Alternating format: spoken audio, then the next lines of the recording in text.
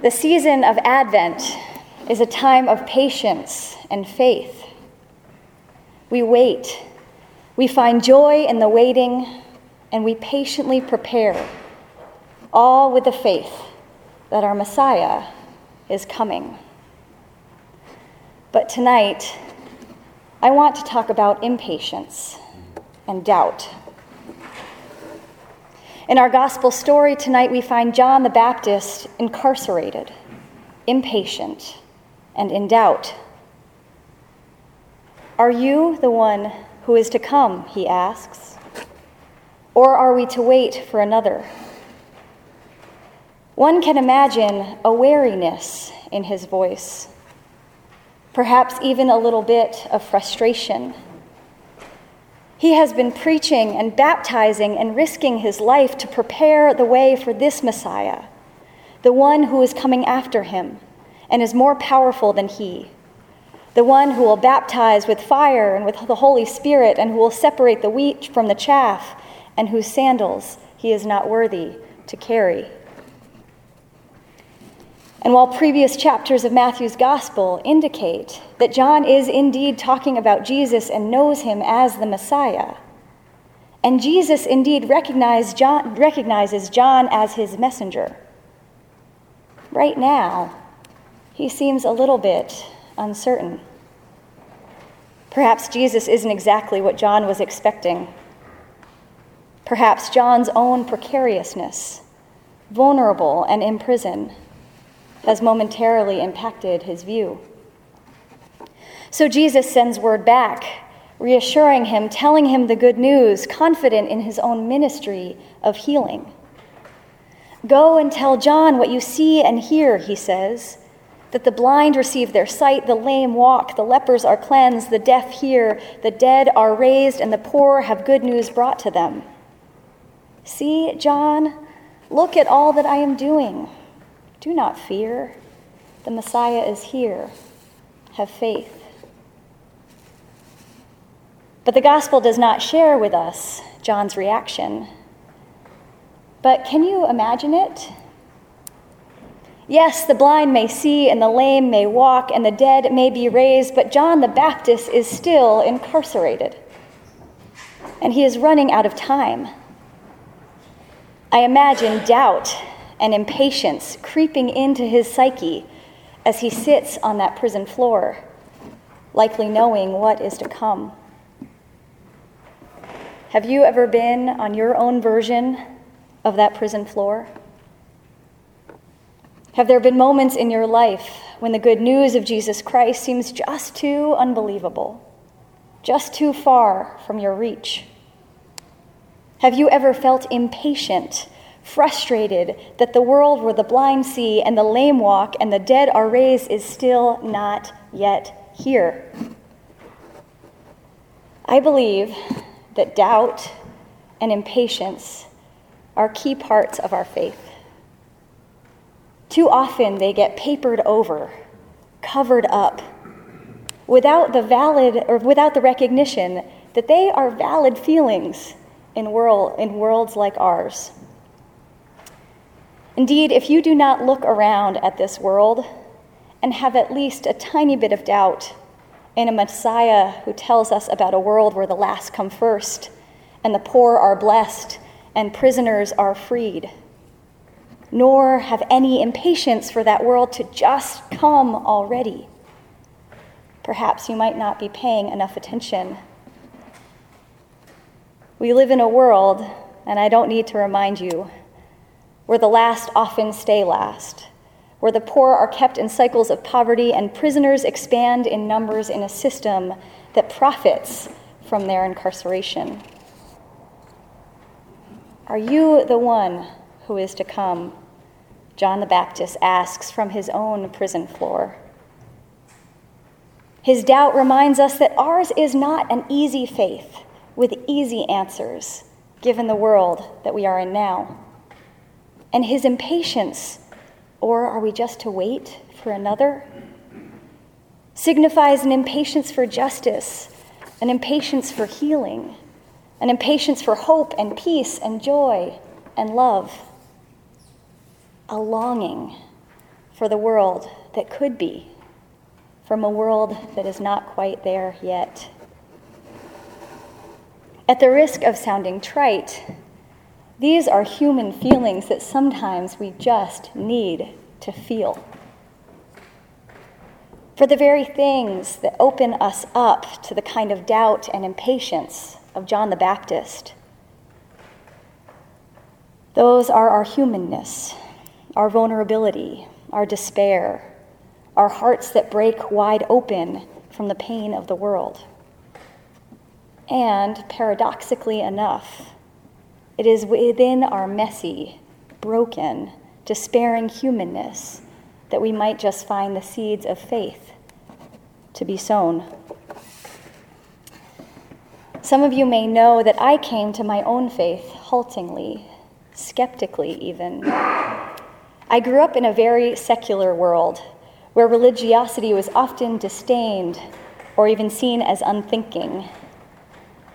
I often tried, and I still do, I am afraid to admit, I often tried to think my way into faith. In divinity school, I spent 3 years trying to find faith in academic studies and ancient texts and scripture, studying the archaeology of the New Testament and theology and the historical Jesus. And don't get me wrong, I loved school and I could read and write for the rest of my life. But I longed for a deeper faith. I also sensed that I could not study my way into it. At the time, I had a pen pal who was serving an extended sentence down in the Angola prison in Louisiana. We had met at a craft fair outside the prison. Why there is a craft fair at Angola prison is its own complicated story. But we connected right away. There was an intensity in his blue eyes that is indelibly etched in my brain. He was a self-taught theologian and minister, and our initial 10-minute conversation was profound and wide-ranging and somehow ended it with both of us in prayer, holding hands in public during a time in my life where that would have seemed crazy to me. I knew that while he and I had vastly different theologies, his faith had a depth, a fervor that I wanted to learn from, and he was eager to teach me. I had just begun preaching, so periodically I would send him my sermons to get his take. I remembered sending him one that I was so proud of. It was all about Ezekiel and the valley of dried bones and the breath of God breathing life into our dried up souls. He sent it back to me with this one sentence: Jesus is Lord, sweet sister. Read through your sermon and count how many times you breathed out his name. I did a word search in my document. I did not mention Jesus once in that whole sermon. Jesus was clearly a sticking point for me, a part of my faith that I could not think my way into. And yet the faith of my friend seemed so strong, so confident, so free from doubt.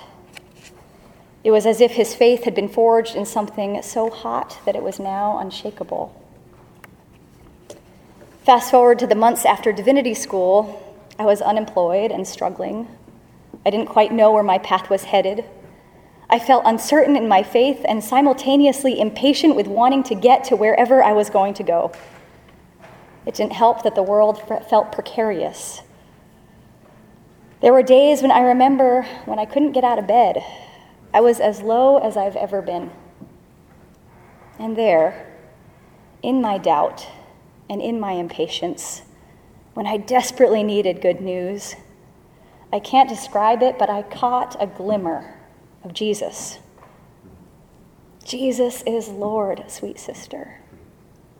Right when I needed that sentence, the reminder that our Messiah is one of good news for all who suffer, and our God arrives enfleshed in Jesus Emmanuel, God with us. I found it.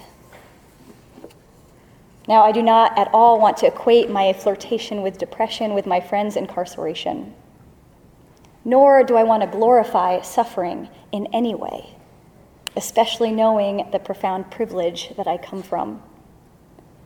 But I believe that the times I felt my faith most deeply have been the ones when I've been laid low, in doubt, and impatient with the world as it is. Those days laid low in my bedroom, my own small experience of the metaphor of John the Baptist sitting on that prison floor, gave me a tiny hint from where my friend's faith had come from. This story of John the Baptist illustrates that it is in times of crisis, of uncertainty, and yes, in times of doubt and impatience, these are when we need Jesus' message most of all. Perhaps the paradox of our faith is that these moments, when we so desperately long for justice, long for healing, long for the good news that Jesus embodies, these moments open us up. They crack us open to the potential of a faith deepened, and we come away from them more resilient. These are the moments that strengthen our weak hands and make firm our feeble knees, for us to live into our call as followers of Jesus, to work towards justice, to work towards the healing that we long for. So, as we enter this final week of Advent, these last 7 days of waiting for the arrival of Christ, perhaps allow yourself to feel the impatience and the doubt. Stay here just a little longer in the not yet. Feel the frustration of this imperfect, broken world. Perhaps even feel the doubt that a Messiah of healing and hope could possibly come to this place, and the impatience, the longing for a world yet to come. It is from this place that we know that faith is possible, that in 7 days we will celebrate the birth of the extraordinary in an ordinary manger, and that the light and life and hope of the world will come in the form of a little child, and that this little child may lead us to a world as it could be, where the blind receive their sight, the lame walk, the lepers are cleansed, the deaf hear, the dead are raised, and the poor have good news brought to them. The wilderness and the dry land shall be glad. The desert shall rejoice and blossom like the crocus, it shall blossom abundantly and rejoice with joy and singing. Jesus is Lord. Christ is coming. Thanks be to God. Amen.